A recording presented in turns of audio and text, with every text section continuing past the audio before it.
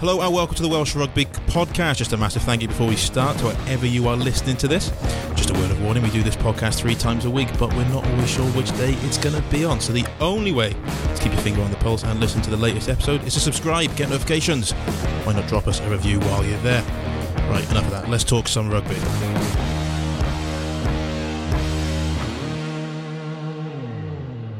I'm Ben James. I'm joined by Andy Howell today. How you doing, Andy? Good morning. Yeah, I'm doing fine, thanks, Ben. I had a slight lie-in this morning. What time did you get up? Well, I was supposed to start my shift at 4 o'clock, so I think I got up at 3:59. Thanks for asking. So you were a bit late getting up, you? Well, why is to talk us through it, Ben? Just a little bit late. Two phones, 2 alarm clocks. Neither one went up. So thankfully, our colleague John Dole happened to ring me at a minute before I was meant to start my shift. And then I heard that you travelled the mile and a half, showed the speed of Usain Bolt doing your mile and a half journey into the office. And people thought you'd run in, but then it turns out you got an Uber. Yeah, got an Uber. So as soon as I put the phone down from Dole, booked an Uber, got dressed, got washed, and was in by 14 minutes past 4. So that's not bad going. That's fantastic. That is really good, I must say. Yeah, wonders of the modern world. Exactly. Uber. And it's all lost to sort of everyone else who just sort of wanders into work at 9 o'clock today, and they don't know the sort of the full story of what I've been through. But the reason I had to do all that was because Wales were naming their team to face Uruguay, the second 4 a.m. start of the week, and the second team announcement of the week. Last pool game, and they've made quite a few changes for it, haven't they? Yeah, as we expected, wasn't it? Mass changes, just having to keep a few players who played, or a couple of players who played against Fiji. So Josh Adams is still in the side on the one wing, has recovered from the dead leg he had. And Hadley Parkes is at centre. Of course, Jonathan Davis was ruled out of this game after taking a worrying bump to the knee. But there's mass changes. Ryan Elias starting at hooker rather than Elliot D, which suggests they're trying to give Elias a game time because D's been coming off the bench in the other matches. What's interesting to me is Aaron Wainwright is actually playing at number 8, somewhere we haven't seen him before. Be interesting because he's got a lot of gas, he's got power, and he's got footwork. You know, can he do a job off the bench, which could actually result in him wearing number 8 in the quarterfinal with France, with perhaps Josh Navidi playing number 6? Are we looking at this now as a case between Navidi and Tipuric, who captains Wales for the first time in this match, being on the flanks against France, and a shootout between Wainwright and Moriarty for the other to join them? Yeah, indeed. You know, we would have thought that Moriarty would have got a chance to start this game, wouldn't we? So the fact that he's not really sure what to make of that. Does that mean that perhaps they've looked at Moriarty against Fiji, and now they're still perhaps not completely satisfied and are looking for a third option as an 8 because they already know what Navidi can do, and giving that opportunity to Wainwright? It could well be that. Yeah, definitely. You wouldn't say that anyone's really nailed down that number 8 jersey yet, would you? I think Navidi looked good first 2 games, and I'd still be inclined to go back to him for the quarterfinals when it comes to the crunch. Ross Moriarty looked good in patches, I thought, against Fiji. Made one big searing break, fell off a few tackles, but you can sort of forgive that against the Fijians because they do a very good job of they turned Wales's sort of 15-man defence into defending as individuals, which is what Australia did, which is on a tangent why I don't think there's as much to worry about this Wales defence as maybe we thought in the previous podcasts. But now we're going to see Aaron Wainwright at 8. It'd be interesting because it's funny because Warren Gatland's spoken about he wants to see more ball carrying from Wainwright. He's happy with everything else he's doing around the pitch, his work rate, his tackling, how many rucks he's hitting, counter rucking, just all round engine. What he wants to see is ball carrying, and he's going to have to be forced to do more ball carrying in that back row because obviously Tipuric is going to get involved in the wider channels. Shingler's a dynamic ball carrier, but he's not a physical ball carrier by any means. So it's going to be up to Wainwright to do a lot of heavy lifting, isn't it? Yes, it certainly is, and perhaps that'll be part of the plan to encourage him to do that, to carry the ball, to show what he can do.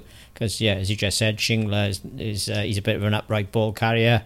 At times can get knocked backwards. We know Tipurich's skills are wide channel, passing, footballing, etc. Beating people with his footwork. So if you look at the rest of that pack, Bradley Davis can carry the ball. Dylan Lewis can carry. Elias can actually carry the ball, but the back five of the pack is not really a specialist ball carrier, and perhaps we'll see this with Wainwright as a number 8. He can do that job. Yeah, although we haven't seen much of George North in this tournament, he's always a good sort of something to fall back on. If you haven't got big ball carriers in your forwards like Wales haven't. Having someone like George North popping around the fringes of rucks and picking and going is something that's always useful. But we haven't got him. We have got Hadley Parks, who I suppose is a sort of gain line merchant for Wales. Parks does that job for Wales. Does very well. Does it very effectively. Parks is a player who's getting the best out of his ability. It's a shame North is not involved in this game, but Wales is saying he's got an ankle injury. He was feeling a leg against Fiji in the second half. At the time, didn't appear though it was an ankle, but they're saying he's got a bit of an ankle problem, so they're resting him. Of course, they will want him to be fit against for the French, so they're not taking any chances with him. Same with Jonathan Davis with that knee injury. Obviously, I don't think he would have been fit for this game anyway. So they're waiting on him. He's working intensively on his knee, regular icing, etc., to try and be fit for that quarter final. I don't think that's a given. So this is a big opportunity. When I say it's a big opportunity, this is a chance for Owen Watkin to show his ways from the off in a game. Because when you look at his record for Wales, he hasn't started many matches. He's generally comes off the bench, and he's done very well off the bench.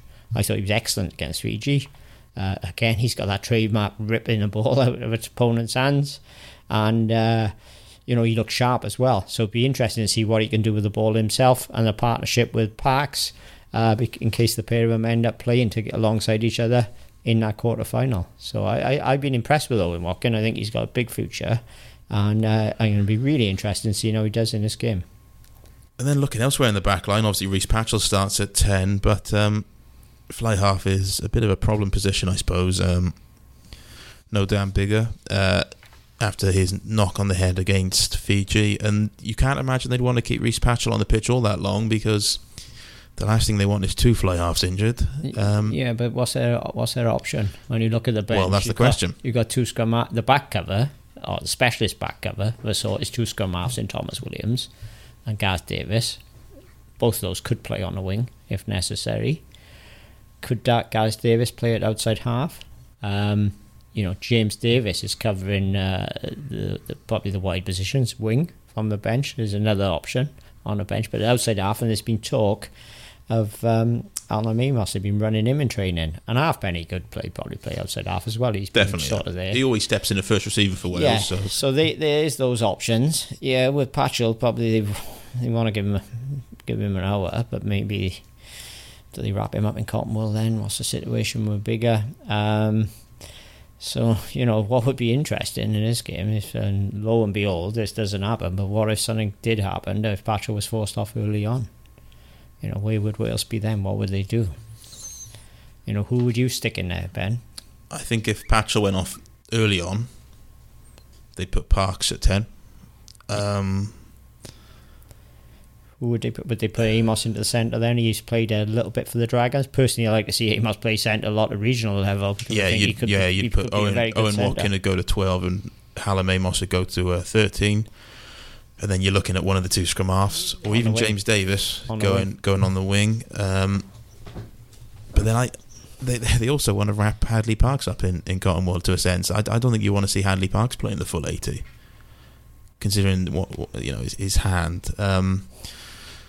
Which is why I think if you get later on in the game, I think if you are going to take Patchell off, then it'd be Halfpenny or Amos going to 10 rather than Parks. But if it's early, I think Parks will go to 10. Which is there a danger there here, though, Ben, that you and I are getting a bit carried away? This game's going to be a formality for Wales. What about if Fiji turn up and play as they did against Uruguay? other way around there. What if Uruguay turn up and did against Fiji? They did against Fiji. I mean, if Fiji had turned up and played like they did against Uruguay, Wednesday would have been a lot less stressful. Yeah. So say Uruguay at their best in this game. I still think that back line that starting 15 to me has got. It's still a very strong starting 15, so I think it's got enough. And I think if and only if Wales build up if they get the bonus point early, because if they get the bonus point early, then unless Fiji manage to pull away Uruguay, oh, you're making me do it now. Oh, if Uruguay manage to pull away for like a more than 7-point victory, that's the only way then that Wales cannot finish top. So as soon as they get the bonus point, I think then they'll start to make changes, but only then. Well, if Wales get a bonus point for scoring 4 tries, surely they're not going to lose this game. No, exactly. You wouldn't expect Uruguay to score more tries than that, would you? So, I think whatever if Wales were to lose this game, I still think they would get the 2 points they need with top of the group. Yeah, exactly. Whatever. But, I think, it's the end of the tournament for Uruguay. Obviously, they'll be right up for it and all, but it's it's a war of attrition, isn't it? The Rugby World Cup, so it'll probably be difficult for them to repeat their performance against Fiji. Yeah, I mean, obviously they beat Fiji, and then they started well against Australia, didn't they? But I don't think Australia helped themselves with indiscipline in the first half. Yeah, that's the only danger I can see for Wales. If Wales sort of play into Uruguay's hands or are complacent and not on their game and get off of them an olive branch. Yeah, I think the fact that Wales are coming off a 4-day turnaround and the fact they'll want to start quick means that they probably will. They didn't against Fiji, but that was off the back of a 10-day turnaround. But you look at their first 2 games of the tournament, Georgia and Australia, and they came out the blocks both times and didn't quite have the games won at half-time, but had largely done a lot of the legwork, and I'd expect that to be the same again this time round. If Lee Halfpenny has a really good game with his general play, not his goal kicking, can he force his way into the starting lineup against France? Not for me.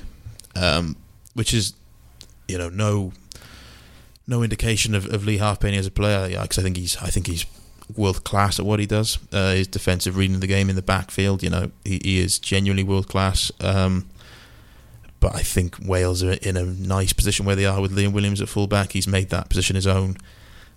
Same with the wings. I don't like the idea of moving Liam Williams to the wing now, and I'd stick with Josh Adams and George North. They're our best 3 strike runners, and if Wales are going to win the World Cup or go far, then they're going to have to do that by playing a wide sort of coast-to-coast game that gets those 3 strike runners into the game. So I wouldn't necessarily drop one of them for the safety-first approach. But what's hard on Halfpenny is then that if he can't make the starting 15, but then he probably can't make the 23 either, because as your outside backs replacement, Owen Watkin is the sort of go-to man because of what he does off the bench in terms of, as you've mentioned, ripping the ball and just providing a nice defensive stability for the last 20 minutes. With George North, our comment section on Wales Online, he had a lot of flack after the match with Fiji. A lot of people no longer see him as indispensable to the Wales team. Do you think Gatland though still sees him as a vital player who would pick him wherever? I wouldn't say he's indispensable, and I wouldn't say Gatland would pick him whatever, but I think Warren Gatland still knows what he can do. And for whatever reason, we haven't seen him do much of that at this tournament. I think against Georgia, we saw a lot of the traffic go down Josh Adams' channel because they'd highlighted a weakness in the Georgia defence. So Josh Adams got a lot of ball out of that. That happened against Fiji, where everything seemed to go down Josh Adams' wing, and I think George North had 3 touches, did he? Yeah, these things happen, doesn't it? Don't they? Because in the warm-up matches, Josh Adams didn't see a lot of the ball. Yeah, exactly. It just so happens that you seem to sort of target one wing more than the other, and at the minute that's Josh Adams. Against Australia, I think actually it went the other way. I think George North had a fair bit more ball, or he had considerably more ball. What I would say at this point is that, for me, if you're always going to go left to Josh Adams as George North, the right winger, well, you should then be thinking, right, well, I have to work across the field here, and and give the 10 or the 9 an option. Which is why when he first came on the scene with Wales against South Africa, that's what happened, and I think his 2 tries came from exactly in the middle. You know, you should be either you should be a first receiver for a 9, or you should be the inside ball for a 10. You know, just to keep the defence honest and just to keep the defence working across the pitch, which then opens up space for Josh Adams. But I think he did it a bit. Yeah, but I mean, his first proper carry came 57 minutes in against Fiji, which was taking it up into midfield. I think Shane Williams has hit the nail on the head with George North. Shane said when he was playing, he used to what was it, 5 whatever, or X number of touches in the first 5-10 minutes, and about George needs to go looking for the ball and take it on board, because Warren Gatland has repeatedly stated over the years that George has got a licence to roam, and they want him to have more touches on a ball, and they're not against him going looking for the ball. I think he's more dangerous, as a lot of the Wales back 3 players are. I think he's more dangerous in and around the fringes of the rucks. You know, we saw, I think it was Ken Owens' try at Twickenham in the England warm-up. That came from George North picking and going. We've seen what he can do in and around, because he's a big guy and he's powerful, but he has got a step on him. So if there is a loose head prop or a tight head prop standing at guard, if George North takes that ball, a couple of metres outside of a ruck, he's got the physical strength to, maybe and the footwork to push him off, but he can also step him. Yeah. And that's what we need to start seeing a bit more from him. It just feels like he's fallen into that trap of waiting on the wing for things to come to him, and while that seems to be working for Josh Adams to an extent, because things are coming that way, because maybe Wales just have naturally like going that way more. I don't know. Is that a case of? I think it's one of those things. Actually, it's normally easier to bring a right wing into a match than a left wing, particularly from scrums, depending where the scrums are on the pitch. If the scrum is to the right hand side of the pitch, it's because the defending scrum half is following the scrum half who's putting the ball in. Generally, that scrum half, unless he drops off, is almost out of the game. Yeah. So if your number 8 picks up and you use a scrum half and maybe bring a fullback in, you can generally put if everyone does their job properly, maybe put the 14 away. So I think it's just one of those things that hasn't gone for him. I mean, we've talked to you about the halfpenny. Perhaps, what's the possibility of him playing against France? But what about if Alan Amos, that he does the stuff we just talked about, George North perhaps should be doing, which Amos does go looking for work, does roam as a footballer. What about if he does that in this game and has a big game? Would he have any hope of getting in? Has he got the pace to play against the real top teams? I mean, he was found out a bit in New Zealand in 2016. Yeah, that's a long time ago, isn't it? And what do you think he's got quicker in Australia? No. But he might have got wiser.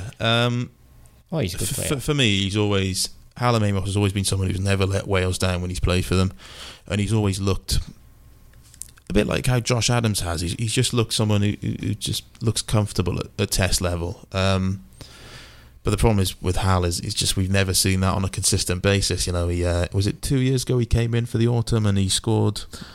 Well, he didn't score against South Africa, but he set up Hadley Parks' tries. Wasn't he involved in that try as well against New Zealand? And he cut a line for Scott Williams' try against New Zealand. He just looked really threatening, and he ran good lines. He was just intelligent, held his width when he had to. Always seems to find an offload. For another Scott Williams try, I think against Australia the year before when Wales took a battering in defence, he was the sort of the catalyst for them turning things around towards the end. And he played well in Argentina. He did. At fullback Looked in really 2019. And 2018. He played a match against South Africa as well in Washington, did he? He looked really accomplished against Argentina. Really slick hands, but his problem has been injuries. Yeah, injuries and consistency, and I just don't see Wales making personnel changes at this stage of the World Cup. I think the one thing Wales are is really settled in what they're doing, and I think they've made two. Well, barring this match, they've made 2 changes throughout the whole of the tournament. They named unchanged teams for the first 2 games, and then they made 2 changes for Fiji. And you look at how Wales have sort of operated on the last 18 months, and it's been largely that injuries dictating. So I don't see any major changes coming. Adam Beard, heavily involved in the Six Nations Grand Slam. He's missed the start of this tournament for appendicitis, had his appendix out. He's back over there now, plays his first game of the tournament. Big game for him. Could he oust Jake Ball for the match with France? Could he come back in? Or do you think Jake Ball has done enough already to fend him off? I think Jake Ball's done enough, but he'd certainly, you'd think, book himself a bench place, which is perhaps a tad unfortunate on Aaron Shingler, because Aaron Shingler sort of, through no fault of his own, had to sort of cover second row, and while that's given him regular minutes, it's probably, it has hurt his back row chances. So he's starting in the back row tomorrow, and he'll have to go sort of. Has he realistically though got a back row chance in for the big game? But I'm saying he'll have to go gung ho to really sort of show that he has got that chance, because he's been hindered so far in the tournament. So that's an interesting dynamic to tomorrow as well. But yeah, I think Adam Beard will probably come back onto the bench. I'll be honest, I haven't really seen how well the French line out has operated, but I think Wales have dealt fairly well with line out ball this tournament. So there's no pressing urge to get Adam Beard's sort of telescopic arms back in the mix. Yeah, France will test your mind with that driving maul. They will, yeah. But discipline's the key against the French, because you don't want to give them penalties where they can kick to the corners and then use that weapon. That's if we play the French. What do you mean if we play the French? Well, explain. If we lose, we could play England. Ben, I cannot believe you're not that pessimistic. I'm joking. Nah, it'll be the French in. I'm not sure where the city is playing, but I tell you who would know. Simon Thomas would know. He would, but also Matthew Southcombe, because he's out in Japan. Our man out in Japan, and I tell you what, we'll hear from him now. And then we've also got coming up Alex Spink from the Daily Mirror to talk about this typhoon that's going to hit Japan. So yeah, first Matthew, and then Alex Spink. I'm Sam Warburton, and you're listening to the Welsh Rugby Podcast. Okay, so now joined by Matt Southcombe out in Japan.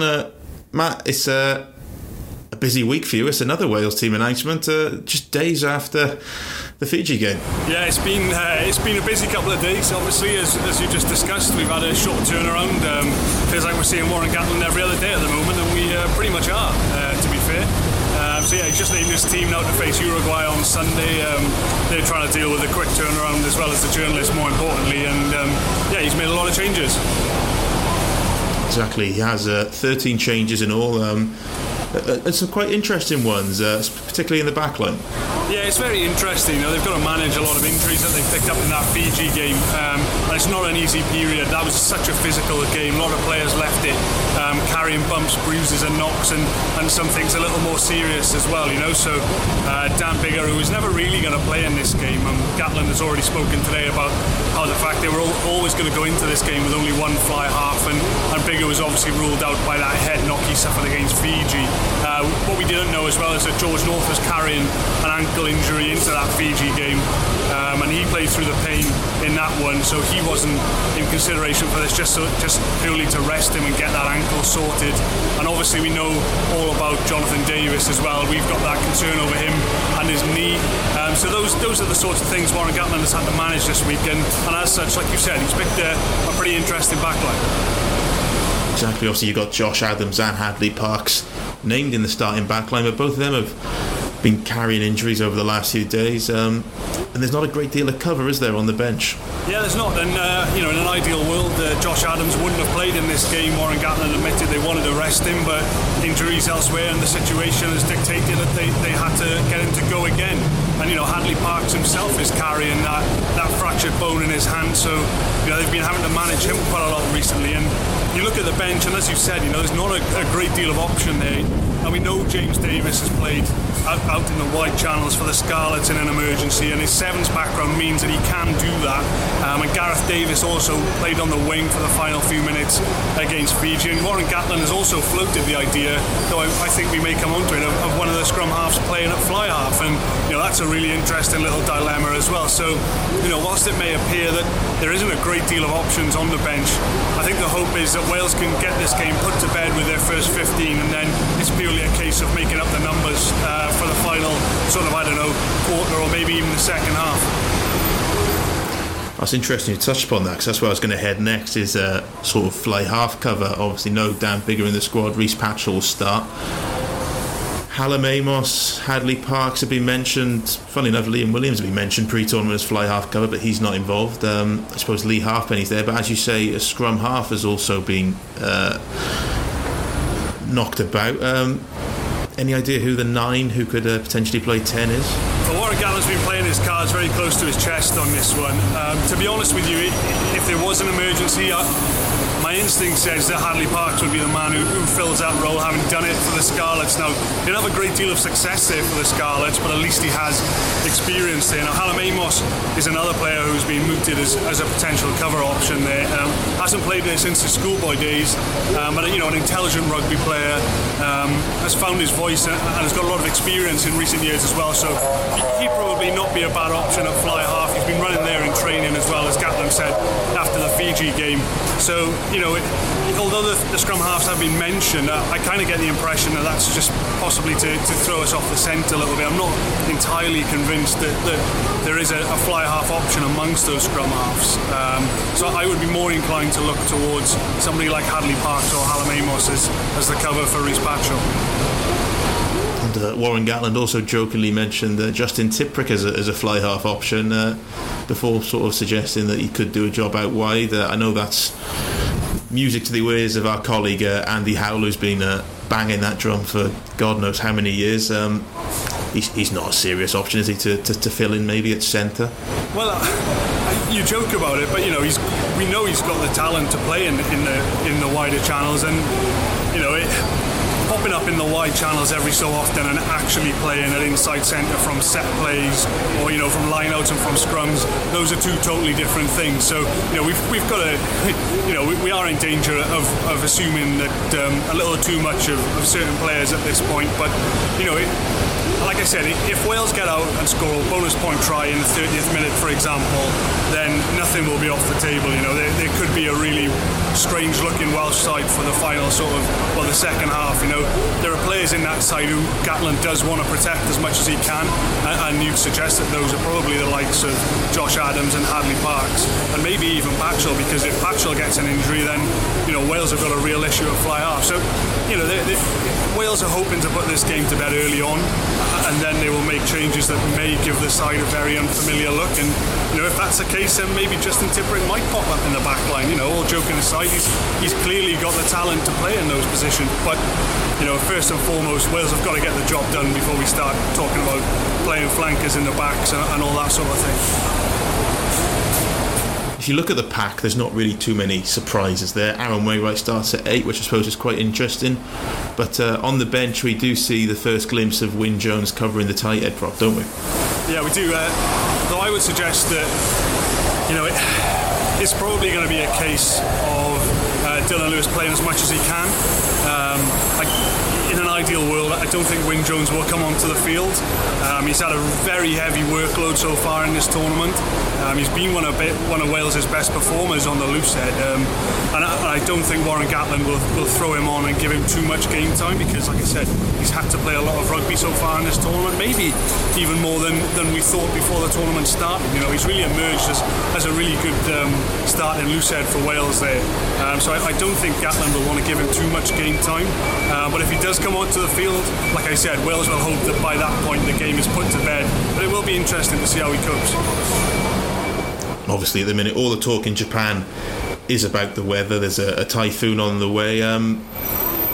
First of all, what's the weather like where you're based? Yeah, well, it's not too bad down here. I mean, it's got a bit cloudy in the last few hours, but this morning when we got up to go to the Wales press conference, it was easily around 25 degrees, and it's going to get up to around 30 degrees here in Kumamoto. And for Sunday, the weather is similarly positive. It's looking like 28 degrees and sunshine at the moment. That might change, but right now that's what we're looking at. So whilst there's obviously a lot going on much further north in Japan with the typhoon that's about to hit Tokyo and the surrounding area, down here in Kumamoto, we really couldn't be much further away from Tokyo if we tried, really. So we're well out of the way at the moment from that, and the game is likely to be played in fairly good conditions.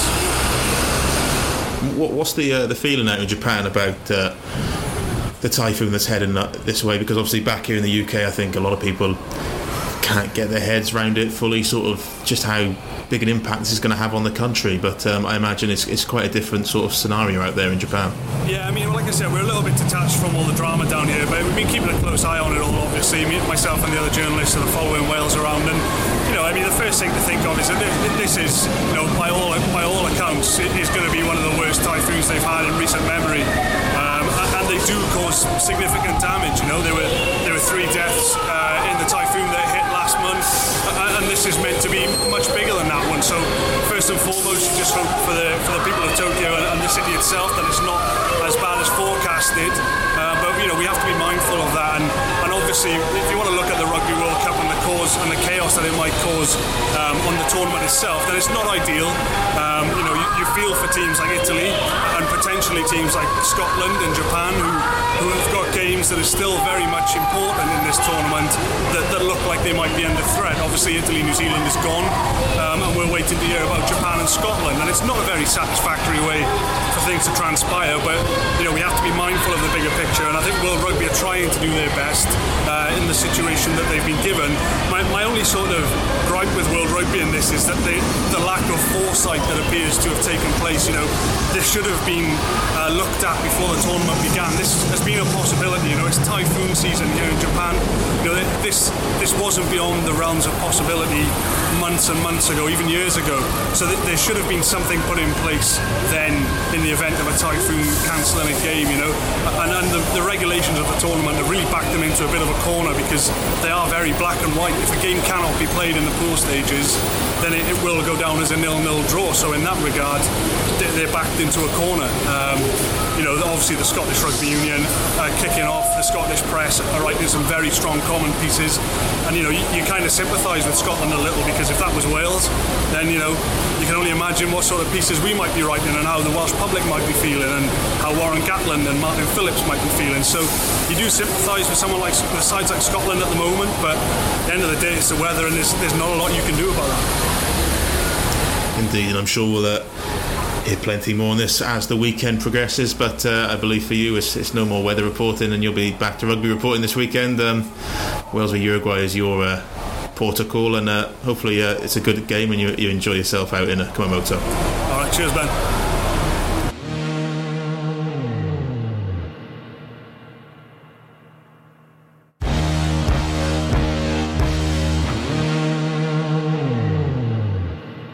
Okay, I'm now joined on the podcast by Daily Mirror rugby writer Alex Spink, who's out in Tokyo. Alex, how you doing? I'm very well indeed, mate. Thank you. Yeah, I've just got away from Tokyo. Actually, I followed England down to Miyazaki on the south coast. They're intent on avoiding the typhoon, and so some of us have come with them, which is probably no bad thing. Yeah, I was going to say probably a wise choice. Back here in the UK, it's this whole situation has been met with sort of a mixed response, shall we say. What's the feeling out in Japan, where I imagine the concerns for safety are more apparent? Yeah, I mean, I think the reaction out here is pretty similar amongst us lot to what you guys are thinking at home. I mean, it doesn't feel right that teams can be eliminated from the World Cup without playing their quota of matches. In the case of Italy, that is what has happened.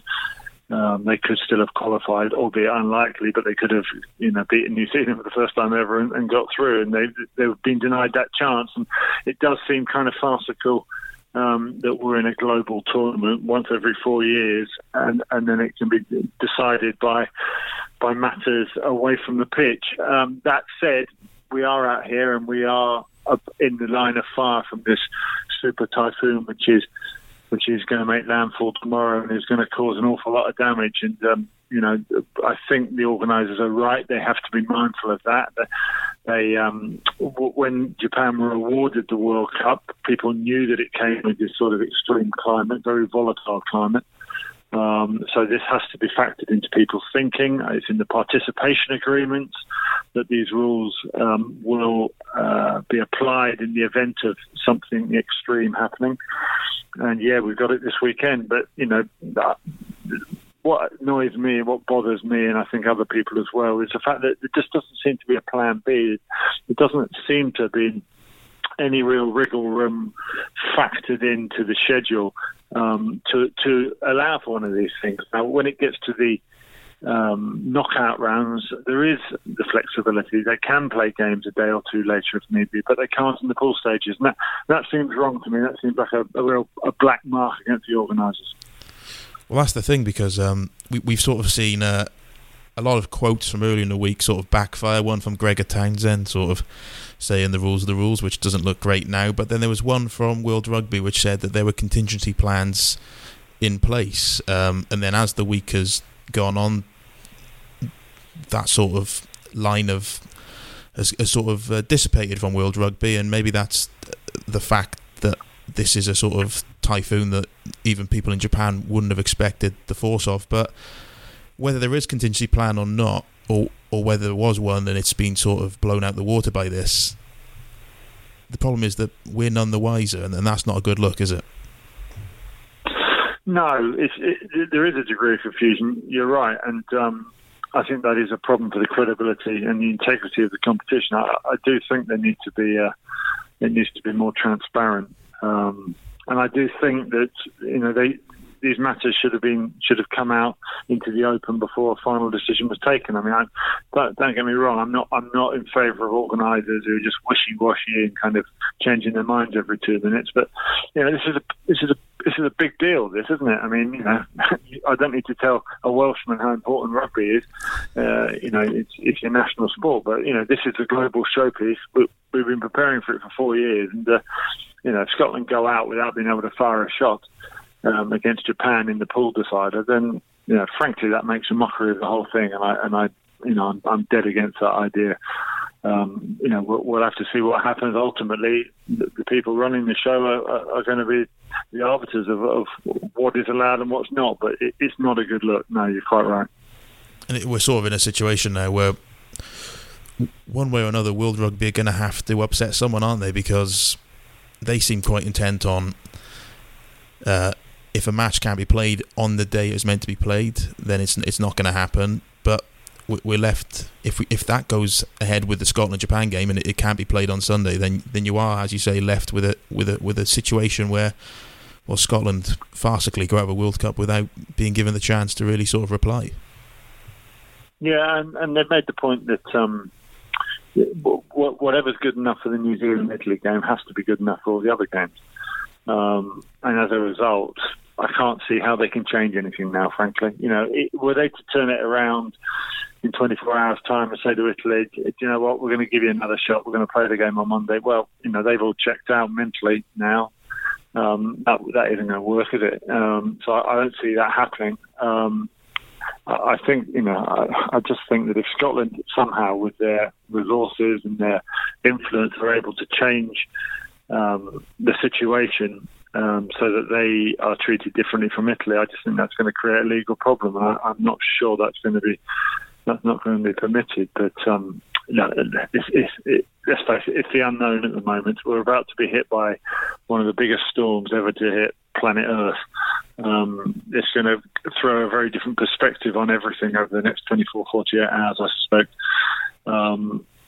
I think people just got to kind of stay safe for the time being, and when we come out the other end, some hard decisions have got to be made. But for the time being, in a strange sort of way, it's probably more important for folks down here that they just kind of look after themselves and stay out of trouble. That is the key, isn't it? I think seen one suggestion that this typhoon is the biggest in Japan since, I think, potentially 1958, and I think that killed about 1,200 people. Obviously, very different infrastructure, but that sort of shows you the strength of this. I suppose, looking at the England-France game, obviously that's been cancelled as well.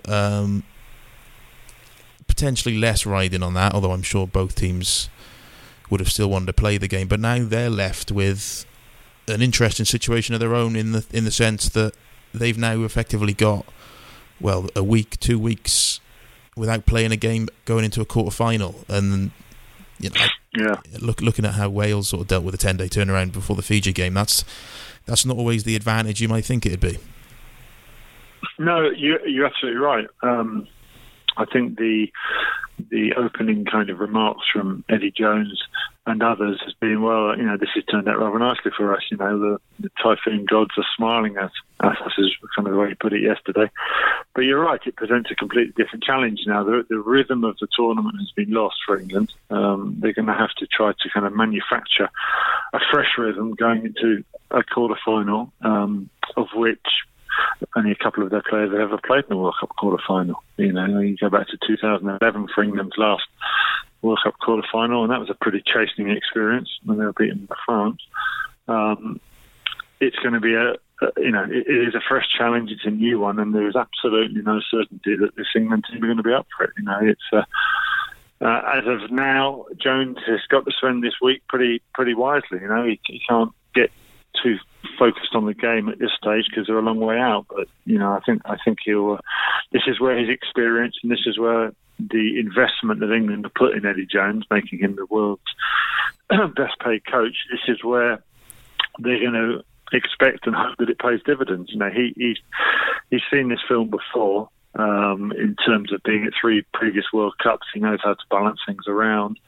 And he's been pretty successful with the 3 teams he's taken in the past. And he needs to read this situation, work out what's needed, and get them to Oita for the quarterfinal in good shape. And I think the fact that it's against Australia will help, because that will fuel his fire. Being an Aussie who coached them before and then got sacked by them, all of that is going to probably help England, because I'm sure he will be highly motivated. He's played Australia 6 times. England have won all 6. That tells you quite a lot about what he thinks about the fixture. So, I think there's every chance that England are going to be fine. I think England are a better team than Australia. My own opinion is that England will make the semi-finals and then they'll play New Zealand, and they will probably find that very difficult to win. But I think they'll get to that game anyway. But this is all hypothetical. Let's see how it turns out. And of course, we're also assuming that Wales win their game on Sunday, which they should do. But were they to slip up inexplicably with their 13 changes, and that would change everything immediately.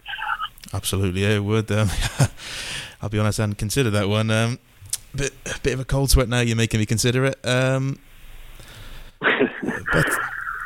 do you think Eddie Jones will be secretly disappointed that he hasn't had a sort of chance to test his squad, when you look that he is coming into games potentially against Australia, maybe Wales, and then New Zealand?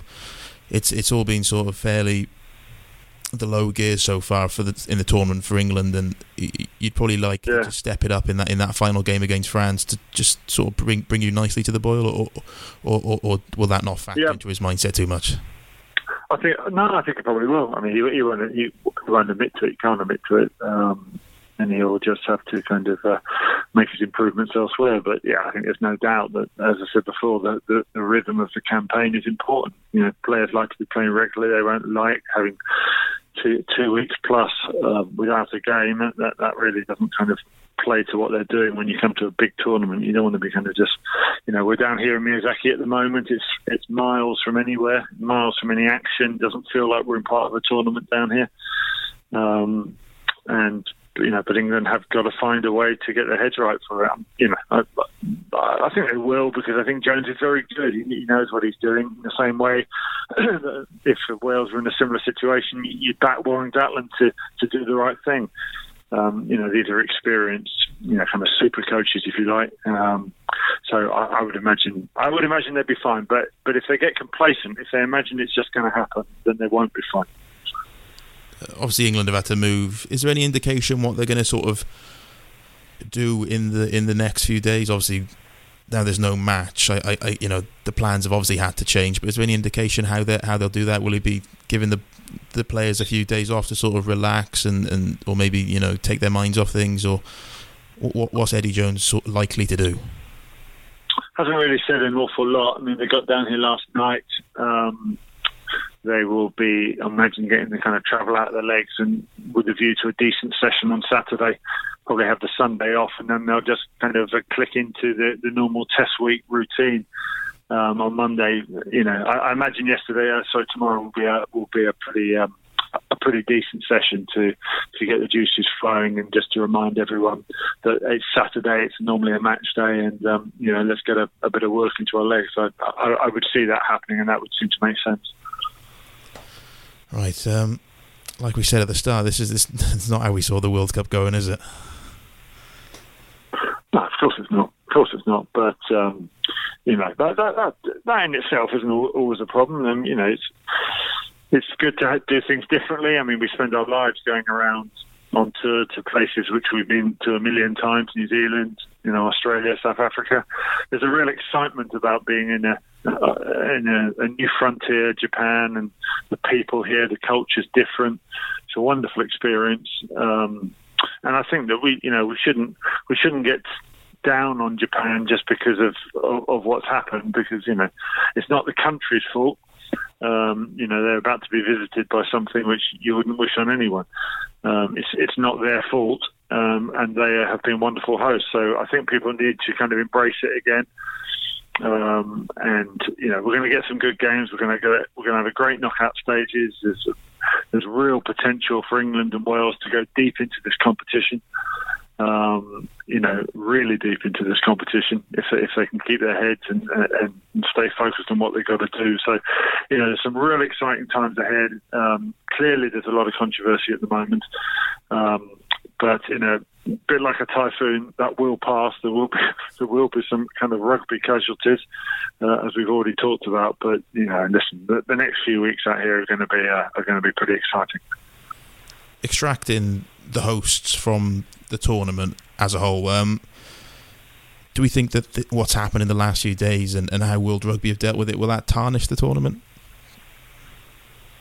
Only if you're allowed to. I think the tournament will always be remembered for being the first one where a match was cancelled for a match being cancelled. I mean, it's never been done before, but that doesn't need to be the kind of legacy of this tournament.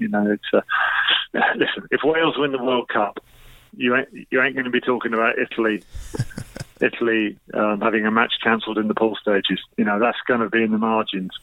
Same with England and France. The big prizes and the big headlines are yet to be written. So no, let's not talk about this tournament being tarnished. Let's talk about this being one hell of an opportunity for Wales and England in particular, and who knows, possibly Ireland yet, and might even be Scotland. You never know. But Wales and England have got big chances, and I think if you're back home and you're listening to this, get excited about it and don't get too caught up on the negativities. Exactly. Just quickly, we'll touch on Wales. You've mentioned them there. What have you made them so far, and how do you sort of see them progressing into the knockout stages now they've secured their passage? Yeah, I mean, I've thought an awful lot about. Not an awful lot of Wales for a long time. I think Gatland is a terrific coach and man manager. I think his coaches are terrific. We had the episode with Rob Howell, a very unfortunate episode earlier on in the competition. But Wales's performance against Australia was really stellar. It's one of the first time, possibly only the second time they've beaten one of the Southern Hemisphere Big Three in World Cup history. I mean, that was such a statement by this Welsh team. And I honestly believe that there should be nobody in this World Cup that Wales fear, having kind of got that monkey off their back. I know they haven't got a great history against New Zealand, and there's no question that South Africa are good and will be tough to beat. But I don't think Wales would fear playing England. I don't think England would particularly want to play Wales because of the way the fixture has gone, in recent times. I think Wales have got a real big chance. That's not to say that on any given day in the knockout rounds they won't get beaten, because I genuinely think when it gets to the late stages, it's about who brings what on the day. We're talking about top six in the world can all beat each other on any given day now. That's how equal it is. But they've got a chance. They've got a really good chance. And as I said, risk of repeating myself, along with England, they've just got to focus on staying in the moment, not allow themselves to start dreaming about what ifs and what might be possible. At the moment, they've got a game to play at the weekend. Get that game won and then move on to the next one. And if they keep that philosophy, then let's just see where it takes them. Indeed. I think that's a good place to leave the podcast. It's nice to finish talking about rugby after everything else that's been going on. Alex, thanks for joining us on the podcast, and stay safe out in Japan. Great pleasure. Thanks, mate. Cheers.